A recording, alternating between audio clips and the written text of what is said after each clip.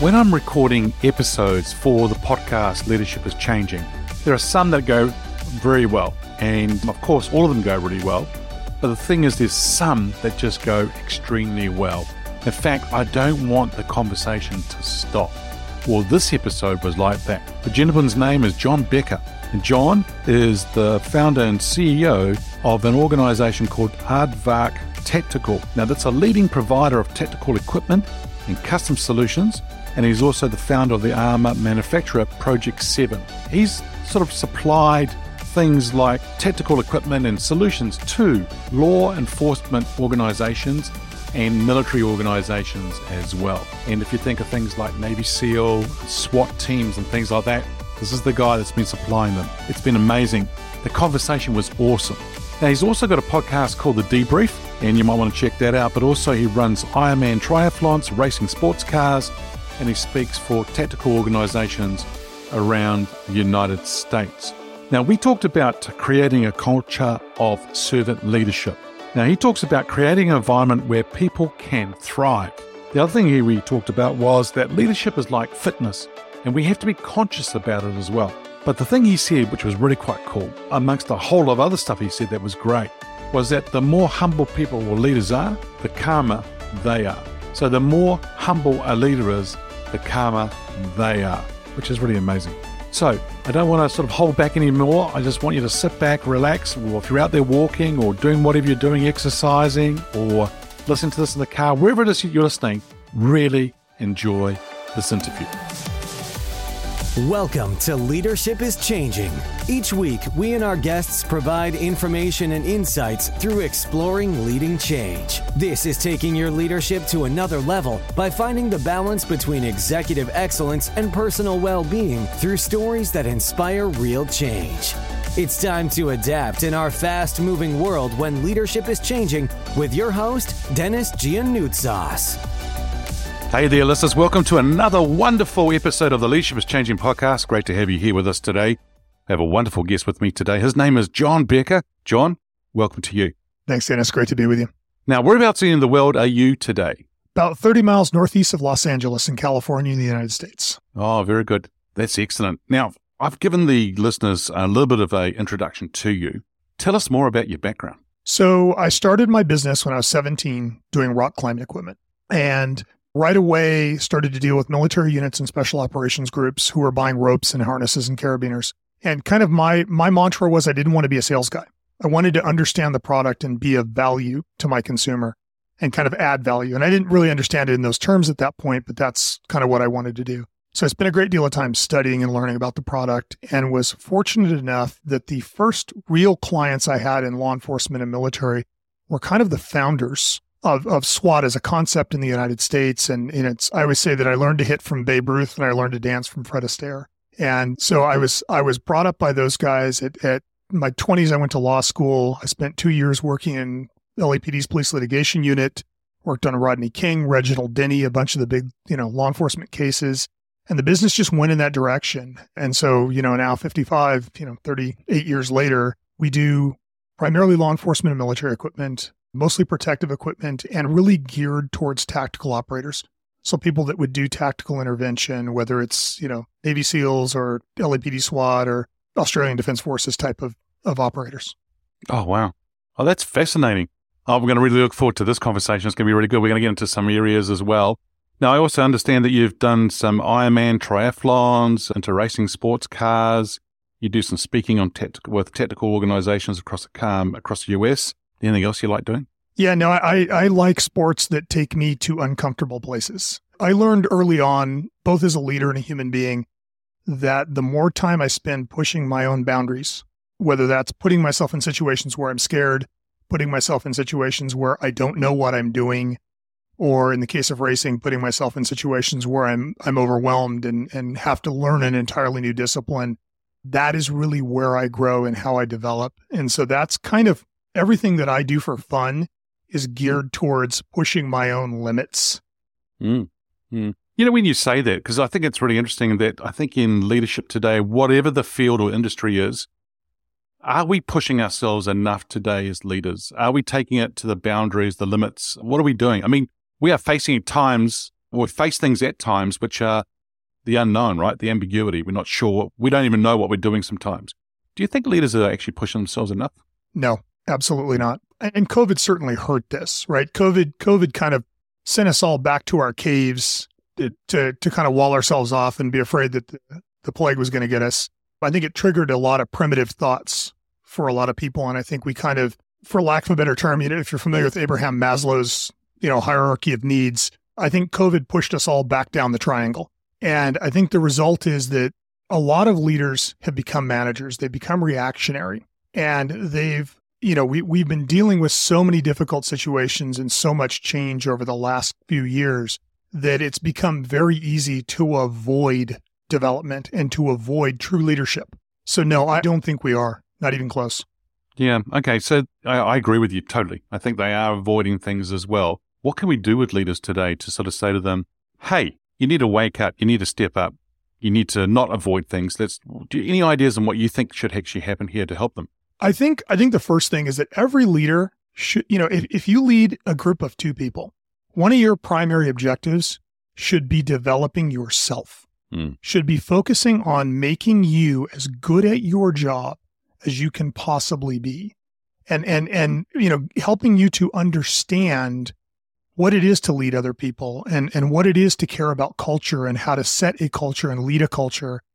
And I think that one of the things that I've learned in dealing with so many military units and so many special operations groups and just amazing leaders is the really effective units, the really elite units are elite because they are brilliant at fundamentals.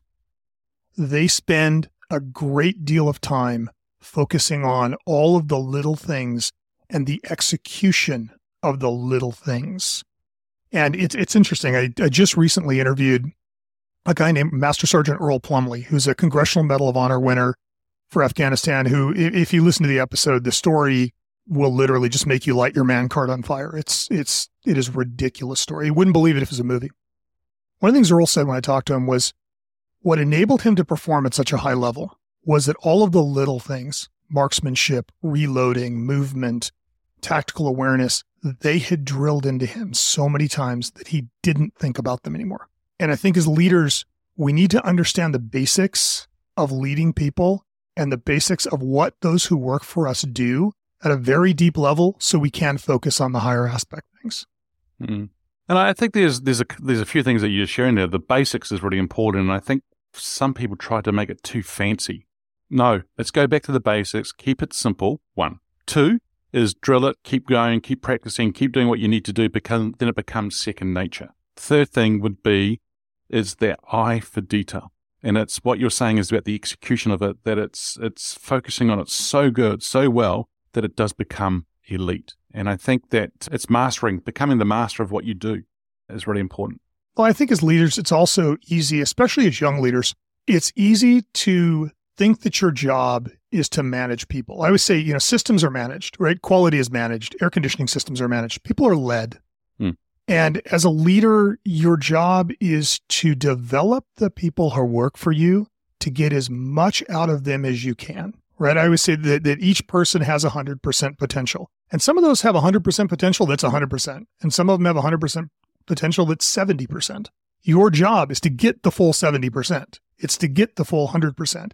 And the only way that happens is if you are focused on developing them and caring for them and providing an environment where they can flourish. It's too often people look at it as like, my job is to hit them with a stick when they get out of line. Yeah. No, your job is to make sure they don't get out of line. Your job is to create an environment for them where they thrive and are happy and are enjoying their job and can be passionate about what they're doing so that they never have to get out of line. And it's, that's one of the differences for me between management and leadership, right? Management is constantly hitting people with a stick. Leadership is never needing to use the stick. Yeah, I agree. And I think the thing is about you setting them up for success straight away. And I love what you just said there. Create an environment where they thrive. I think that's spot on. Now, you mentioned a couple of times just before about, and you've got this episode and so forth. So you've got your podcast yourself, right? Yes. Yeah, it's called The Debrief. And it's focused on tactical topics. I interview law enforcement military leaders influential people, people that kind of created the market, or people that have been through, harrowing events. It's really focused on a tactical audience. That we have a crossover business audience that listens to it because they're all amazing leaders. Mm-hmm. But it's really focused on trying to provide the tactical community with paradigms, right? So much of what they do, much like leading, so much of what you do is paradigm-based decision-making, right? You look at something and you go, I always use the example of water, right? There's three forms of water, solid, liquid, and gas. If you only know water as a liquid, you don't understand solid and gas, right? Once you've seen ice, then you know, oh, that's frozen water. But if you don't, you have to draw inferences. And so much in a tactical environment, the decision-making is inferential. This situation is like this other situation, except there's this difference. Same thing with doctors, right? They look at it and they're like, oh, this is like. So part of the goal of the podcast is to capture the stories of these guys so that other people can hear them and file them away. So when they find themselves in those situations, they have that paradigm. And what I realized early on is we're in such a small industry that there's no formalized vehicle for a lot of that information to get out. So I recently interviewed one of the team leaders for the Bataclan hostage rescue in Paris and went through the whole story. Now, very few people in the U.S. are ever going to interact with these guys. They're never going to hear this story firsthand. So by creating a platform to share these stories, now every tactical officer, military person in the world, theoretically, can listen to that. And that's one more paradigm. So that's really the primary goal of the podcast is officer safety. Yeah. Okay, good. And so what sort of made you decide to start that podcast? So I've spent almost my entire adult life invisible to the internet. I spent, I was invisible for 35 years. I always kind of kept myself out of it. I didn't really write much outside of the tactical community. I didn't give public presentations. And a few years back, one of our friends died, got ALS and died. And there were several of us standing at his funeral and having a conversation about how much information we lost that day. This is a guy with 60 years of experience, both military and law enforcement. He's a fusion thinker. He understands both doctrines and can put them together and teach. And he was an amazing guy. His name was Tim Anderson. When Tim died, the tactical community lost everything in Tim's head because we had never recorded him on video. He had never been recorded on audio. He hadn't written a book. And so all that information was gone. And I remember saying to a couple of the guys at the funeral, like, we need to do something about this. Somebody needs to capture these lessons learned. Somebody needs to interview these guys. Somebody needs to write this stuff down. And one of them pointed out the problem for law enforcement in the military, and I know it's true in the U.S. and North America and Europe, and I'm sure it's probably true in New Zealand. There is no upside for law enforcement or military to talk to the media. They're not going to win because if they say 99 smart things and one stupid thing, the one stupid thing will lead the newscast that night and the 99 things will be on the floor.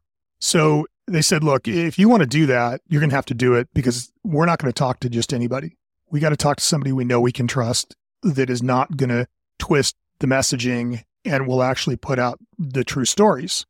And after several months of conversations with people, I realized that I could trade my privacy for their legacy.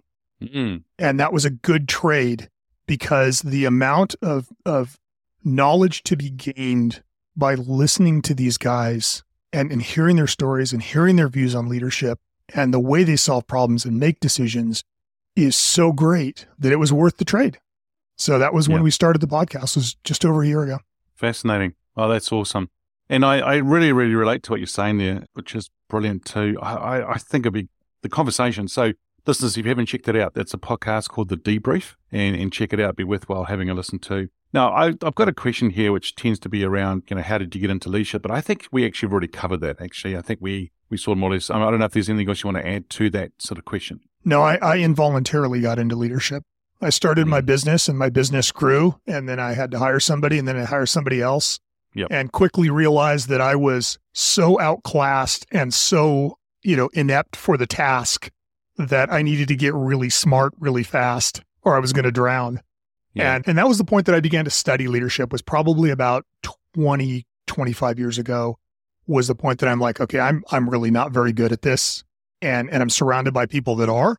And so I started having conversations and asking questions and going to classes and going to tactical leadership classes and kind of, I say I was trained for leadership by osmotic learning. I've been immersed in amazing leaders for 35 years, and some of it apparently stuck, but I can't tell you how. Okay. But it's also great that you acknowledge the fact that you didn't understand or didn't know, and then you went out and did something with it, and you went out there and learned, which is great, because I think there's a group of leaders out there today who, well, managers maybe, who've been promoted and things like that. They think they know it all. They're trying to be everything to everybody. They're trying to provide the answer all the time, but they don't go out there and learn. They don't keep themselves on the cutting edge to be that elite, to be that thing that you talked about before, which is going to be world-class, really good at what you do, whatever that is. And I don't see a lot of people doing it. I see people who are doing it, which is great, but I think there needs to be more. I think leadership is like fitness. If you're not consciously developing it, it's getting worse. Yes. Good way right? of putting it. If you're not stepping on the scale every morning, you're getting fat. And we have an obligation to the people we lead to be the best we can possibly be. And it kind of goes back to Dunning-Kruger, the Dunning-Kruger effect. The less you know about a topic, the more you tend to think you know about a topic. Yeah. And I find that the first year police officer who's new to a tactical team really understands everything and is ready to go. The guy that's led a tactical team for 30 years, if you say, hey, what don't you know? That will be a 2-hour conversation, and he'll have notes and probably slides, because you just begin to realize as you get older and you lead more, the more you understand about the topic, the more you realize you don't understand, and the more you want to understand. And so I think as leaders, if you're not constantly developing yourself, you're not going to be a good leader. Like you have to be turning yourself inside out and really focusing on your own shortfalls and weaknesses and the things you don't understand if you want to do an effective job of leading, especially in a time, going back to the topic for the podcast, leadership is changing, and it's changing culturally dramatically right now. And if you're not catching up and keeping up, you're not a good leader. That bit that you just said there, if you're not keeping up, I think is really relevant as well, because I feel that a lot of leaders, as I was saying before, they're not staying relevant and they're not keeping up.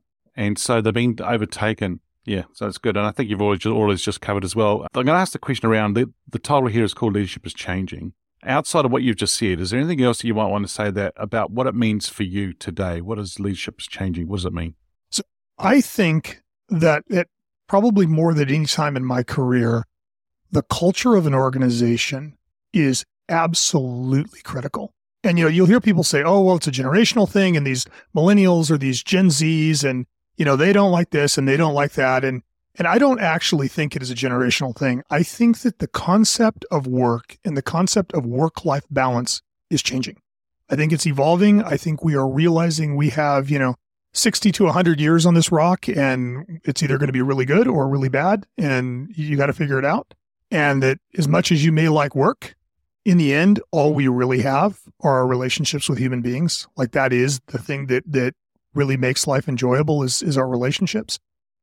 And I think that in many ways, we are beginning to find a better balance between the two. And I think people are really beginning to care more about what work is like and how work fits into their overall concept of life. And as leaders, we've got to understand that. And, I think that's probably the biggest change that's happened. I think that, telecommuting and evolution of the internet and all of these things have kind of redefined how you can work. But I think COVID gave the entire world a moment to go, I could die tomorrow. Is this really worth it? And I think more than any time in my life and your life, since we're basically the same age, leadership is changing. And we're having to look at what it means to lead and what it means to work and what a work environment actually should be. Mm-hmm. Yeah, I totally agree. I think that you're right. COVID has sort of woken people up a bit. It sort of emphasized things, or it sort of like made it a lot bigger. People going like, whoa, what's going on here? And life is fragile. And as you said earlier on, once somebody dies, there's a whole lot of intellectual property. There's a whole lot of ideas, thoughts, experiences that goes with that person. And we miss out on actually doing it. But also, while you're on this rock, as you called it, you've got to go and do the best that you can do and be the best you can be if you're wanting to. Now, the thing here, what I'm finding, John, is that people are probably going back to what you said as well before about leadership and fitness, and it's about being conscious about it. I think for a lot of people, they need to understand and be conscious about the fact that we need to look at the work-life balance, but also at the same time, we've got things to do. You can be working from home, you can have the work-life balance, but we've also got a business to run. We've still got things to get on and do, which is really important So all aspects need to be looked at, not just one area. Yeah, 100%. Now, I've sort of going to come back to a question that I wanted to ask you, which was around who's your favorite leader and why. Now, this person could be alive or history, and I'm actually going to really look forward to what you say here based on the people that you've worked with. So I think it's very difficult for me to pick a single person, but there is a common skill set among the great leaders that I work with that I think is what I really admire, right? Is this kind of ethos in leadership, being a servant to the people that you lead, of being individually accountable to the people that you work with. If I had to say it manifested to a single person, I'd probably say it was one of my early mentors, which was a man named Sid Hale, who was a lot of the reason that Aardvark ended up being Aardvark was because of Sid. But Sid is a good archetype of this kind of overarching type of person who have that work-life balance and who are strong-willed, brave, but gentle, soft, caring, compassionate. One of the things that I always loved about Sid was he had this balance between being a warrior, and he was a CW05 in the Marine Corps and a commander in the LA County Sheriff's Department and one of the early guys in SWAT for the Sheriff's Department and a worldwide, thought leader in that area, but also had great relationships with his kids, would play with your dog when he saw them, acted like a child at times, was able to walk that balance is the only word I can use. We are too inclined to become one thing. And I think that if I had to pick one, it would probably be him. Yeah, I think it's multiple dimensions or that they can work at, and it depends on the level. So people say to me, well, when I go into an organization, Dennis, you're talking to the CEO, next minute you're talking to frontline leaders and others as well. How can you do that? And it's just like you adapt to the audience. You adapt to where you are. And if you can do that and you've got that skill to do it, that's powerful. Very, very powerful. Well, I think more importantly, just from the time we talked before and now, you care about people. And if you care about people and you're interested in people, you can talk to anybody. Yep. Because what it really comes down to is you're not talking about you, you're talking about them. Correct. And you're focusing on what they care about. My wife and I had a conversation years ago where she's like, you can talk to anybody. You can meet somebody in the grocery store, talk to them. You can talk to the doctor. You can talk to whoever. Why is that? And I said, because I'm interested in them. I want to know what makes them tick. And one of the questions that I ask people when I meet them is, what are you passionate about? And sometimes that, it could be whiskey. It could be, football. It could be, New Zealand All Blacks. It could be rock music. But if you find out what people care about, you not only learn about them, but you connect to them in a way that then extends that relationship beyond the scope of just that conversation. Yeah, it's great. I think it's also, I like what you said before too about I'm calling it, you said ethos, I'm going to call it the leadership ethos, is really about being a servant to the people you lead. And I think that's all part of that. And if you can ask people questions, I mean, John, I always really get quite intrigued by people saying to me, oh, you're a great conversationalist. What do you mean? Oh, you're a great communicator. What do you mean? Oh, you ask really good questions. And I'm like, okay, but that's what a person does. People don't really care who you are, what you do and things like that until they know that you care about them, right? And then that's where they will come along with you on the journey. That's Maya Angelou, right? The famous Maya Angelou quote. People won't remember what you said, they won't remember what you did, but they'll remember how you made them feel. Yeah. And, from a leadership standpoint, that is 100% true with the people that you lead. It's very easy as a leader, especially as a higher executive in an organization, to communicate only with the people that directly report to you and the people at the top of the food chain. And I can make an argument that those are the least important people you interact with. And you think about it, like when I'm walking through the warehouse, if I stop and talk to one of our sewers, or I stop and talk to somebody in manufacturing or somebody in the warehouse, like they're one of, X number of people that work for me that I interact with. I'm the only CEO they interact with. And so that interaction takes on an asymmetric responsibility. Right? I have one opportunity with that person to interact with them and leave them better and leave them feeling connected to the organization and caring. And if you screw that up, you do so much damage to the organization. And it does, you are a servant of the organization, and the farther up the organization you have, the more masters you have. And if you don't recognize that and take advantage of those opportunities to say, hey, how are you? Like, what's going on with you? I spend a lot of time talking to the people in our company saying, what am I doing wrong? Help me understand how I can be better at my job. and help me understand how I can make what you do easier or more effective. And, it's the organization is not there to serve the leader. The leader's there to serve the organization. And if you get that twisted, you will not do an effective job of leading. Brilliant. I love it. Well done. I think that's spot on.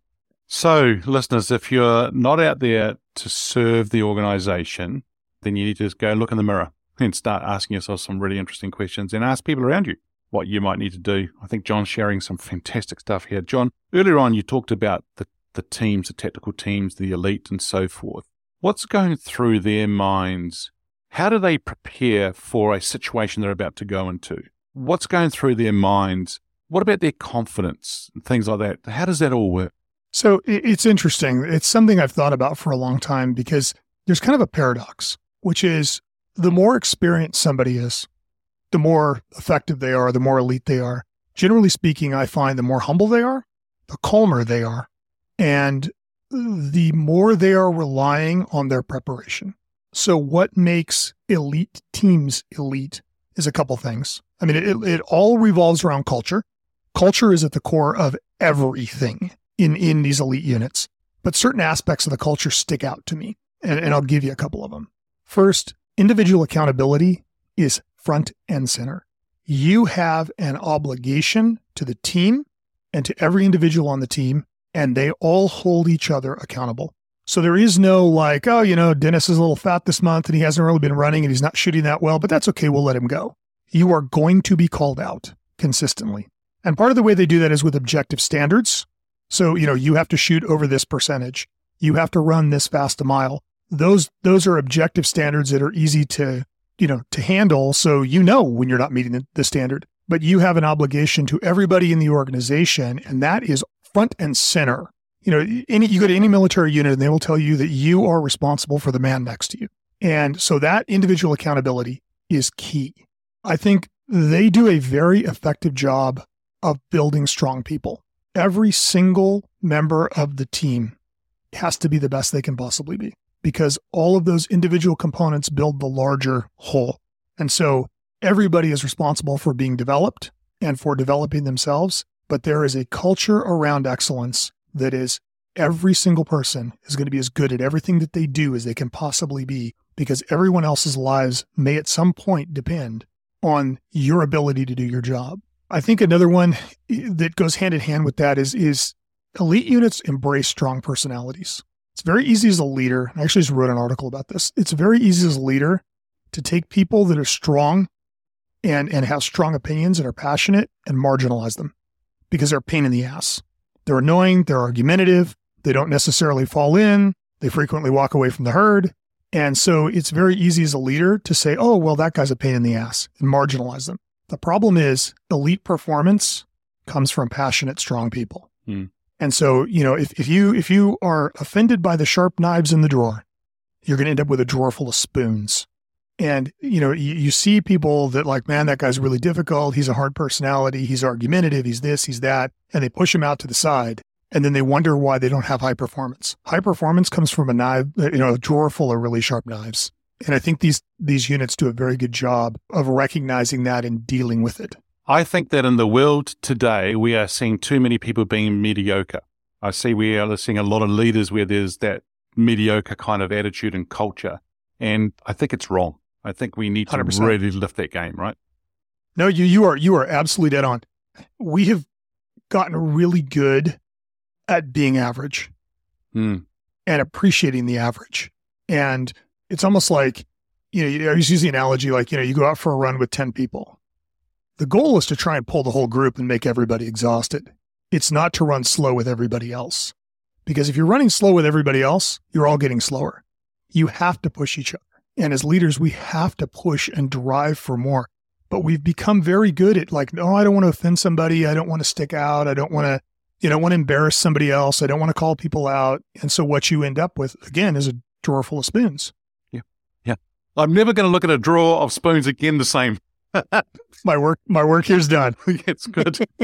It's good. But I love the analogy. I love what you're sharing there because I think it's so important for us to think about that. And it doesn't even come down to just leadership either. It could be anything in life. It could be what you're doing in your sporting side of things or anything else. It's whether you're turning up, the way I say it, John, is how are you showing up every single day and what are you doing with it? And if you can knock that ball out of the park, if you can be the best that you can be, that's great. And if you're not, no problem. Go back, do the basics, keep learning, keep growing, keep drawing on other people and helping you lift your game. That's all great. Now, do I have to go and do that? No, because I'm going to say something here, John, and I think I would like to see what your thoughts are. Hey, if you don't want to be a leader and you're not willing to do that stuff, that's all cool. Then just move to the side, get out of the way, and let somebody else come into that space and be the leader that we need. Lead, follow, or get the hell out of the way. Yeah, that's the one. One of my favorite sayings. Nice. Yeah, I mean, the thing is, like, there are people who want to lead and there are people who don't want to lead. And if you don't want to lead, that's okay. There's no obligation for you to lead an organization. There is no shame or disgrace or, there's nothing wrong with being a really good widget maker that makes the same widget every day. We absolutely need that, right? As a society, I can make an argument that the worker bee is always more important than the queen bee is. And we tend to prize leadership and status as a thing in and of itself of value. And I don't believe that it is. I believe that what really matters is the line level worker, right? I remember when we built our house, we had a lot of people working on the house and we brought in lunch. Every Friday we'd bring in lunch for the guys. And I'd have my kids go out and take it out. And one of the guys came up to me who was framing the house and he goes, I don't understand something. I said, what? He says, why do you have your kids serve us? He's like, you guys are building this big house and you have a business and you have all these things. And why would you have your kids serve us? I said, you're building our home. What you're doing is more important than what we're doing. And it's, not everybody needs to lead and not everybody needs to have status. But if you choose to, you damn well better do a good job because everybody below you is counting on you. And, if you want to be a half-ass factory worker, fine, be a half-ass factory worker and you'll disappoint the people around you. But the farther up an organization you go, the more harm you do by not being excellent every day. And if you're not willing to carry the mantle, don't pick it up. Easy. Just don't pick it up. And if you are in a position, listeners, as a leader today, where you're in that role and you're not sure it's right for you, you need to do some deep thinking here and you need to understand what's going on, ask people around you. And as we're saying, it's okay for you to step aside because there's nothing worse than a leader being in a role that's not going to be that excellence. They're not going to be at that level. That's great. And they're going to sort of slow the team down or not have the team go up because I think when the tide rises, all boats rise. And if you're not at that tide where you're lifting it, others aren't going to follow either. And so it's okay for you to move on and do other things because there is going to be something else that you're really good at that you really want to do. And it's good. Let's get you into that role and get you underway. Well, I think one thing that I now understand, having led for a long time, is as a leader, your job is not to be the guy with the right answer. Your job is to be the guy that finds the right answer, right? You are responsible for finding the answer, not having it. And so you, as a leader, if you are not harvesting 100% of the people below you, you're not doing your job. I mean, one of my favorite Steve Jobs sayings, he said, we don't hire smart people so we can tell them what to do. We hire smart people so they can tell us what to do. And I think that it's very easy to get twisted in your head as a leader to think, I have to come up with the answer. No, what you have to do is get it out of the people that work for you, which means be collaborative, be vulnerable, be willing to admit, hey guys, I don't know what to do here. Help me understand this. Make me smart. I say that all the time, make me smart. And if you are in a position where you are leading and you feel like you're drowning, the best place for you to go for support and education is the people that work for you. Nice. John, we're living in a world whereby if things tend to be getting a lot faster, technology, data, social, everything seems to be getting faster for us. From the people that you work with, the leaders that you work with, what are you seeing them? What are they preparing themselves to be successful in that fast-changing world? What are they doing to possibly slow things down a bit in that world as well? What are they doing? So obviously, you got to pay attention to technology, and you have to evolve with the times, right? Your leadership style, your skills have to evolve with the times. But I'll give you an analogy. I race cars for fun. The first time I got in a race car and went out on a track, I drove 5 laps, got out, and laid down for 20 minutes. My brain was absolutely drained.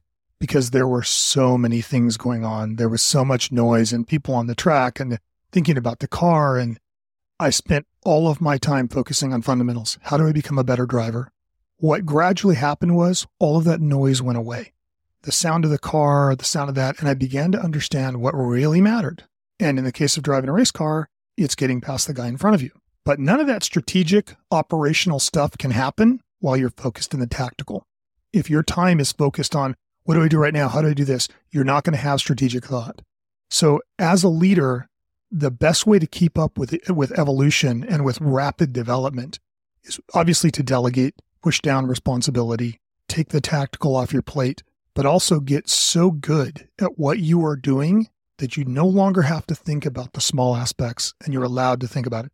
And I'll tell you, man, the difference between the first time I was in a race car and when I started winning was instead of there being 5,000 thoughts a second going through my brain, there were 3 or 4. And I had all kinds of time to think about stuff. And the longer I lead people and the longer I run a business, the shorter my list of important things gets. So I think that's probably the best advice I could give is nail the fundamentals to the point that you're thinking about the big picture stuff and you can slow your brain down. Yeah. Because it's very easy to get caught up in all the noise. Yeah. Yeah. And I like what you just said there too about the fact that you would need to slow our brain down because there is that noise out there. And then next minute there's this ping and everyone's going, oh, what's another email or another meeting or whatever it is going on for life. And you're right. It's too much happening. So how do you slow it down? And I think breathing is one way to doing it. I think focusing on the fundamentals that you just talked about, focusing on the bigger picture, getting out of the weeds, in other words, being in the technical space, but being in the more strategic thinking, moving things up to that area as well. Great. They're really good. And fitness. I mean, honestly, fitness, physical fitness and mental fitness, taking care of yourself, sleeping well, exercising, like keeping your brain clear, eating well, all of those things have such a profound effect on the amount of fight or flight that is triggered in your body when something dangerous or confusing happens. And, I live in an environment where everybody's constantly in fight or flight, right? Like every one of my end users is constantly in life-threatening situations. Yep. The funny thing about it is most of them are less stressed than the people I know that are working in a corner cubicle at a law firm because they've learned to focus on the things that are actually signal and ignore the noise. And they're all fit. They're all healthy. They all are exercising. A lot of them are meditating. They're breathing. They're doing things to consciously slow themselves down at a physiological level. Because most of stress and overload is actually your body's physical response to the situation. It's not your brain that overloads, it's your body. Your body goes into fight or flight. And your body doesn't know the difference between a tiger chasing you and your boss screaming at you. So the more you condition that body and mind to be able to deal with stressful, difficult situations, the more when that happens, your body just goes, oh, this is just like the run we did. Okay, it's fine. We're good. I have a saying whereby the person who's the calmest is the person who's in control. And I think that's exactly what you've just been saying. Yeah, really good. Yeah. Now, John, if we've talked about employees, we've talked about what they're looking for, we talked about also what we need to do as leaders as well. I think we've covered that area pretty well, unless there's anything else you might want to share around employees' expectations, but I think we're all good in that, yeah. So the other thing is, the other area I would say is, if I was to get you to get your crystal ball out here and think about the future, where does John see leadership being in 5 years? I think the next 5 to 10 years is going to be perhaps one of the most transformative times we've seen since maybe the development of the internet. I think that everything's in flux, right? COVID kind of knocked everything into flux. And I think what is a workplace and where do we work and how do we interact with people is really in the air right now. And we're trying a lot of different experiments. And, we have a lot of people working from home and we have people that are, moving out of state and doing all these things. And some of them are working and some of them are terrible and inefficient as hell. But I think that over the next 5 years, we're going to see that kind of shake out. And we're going to learn what kind of jobs can you do remotely? What kind of jobs can't you? What is an effective working environment? And what does that mean? I think that we will see over the next 5 to 10 years, the nature of the work environment begin to focus more on the individual. The employees are yelling for it right now. The companies are not yet reacting to it.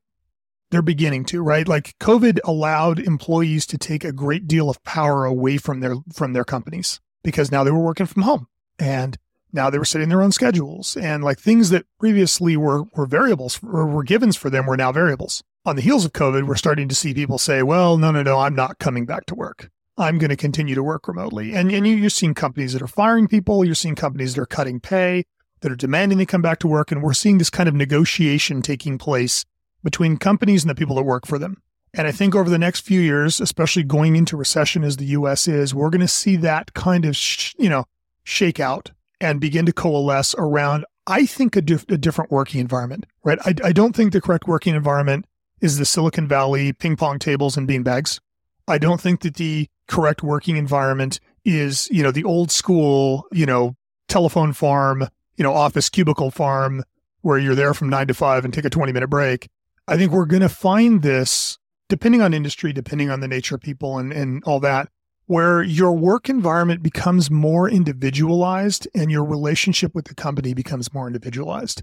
And I think that goes back to serving the people that you work for, create an environment. We years ago went away from traditional sick days and just said, you have this much time every year, use it however you want. And we didn't do that because it was some brilliant foresight. It was, I didn't want you to lie to me.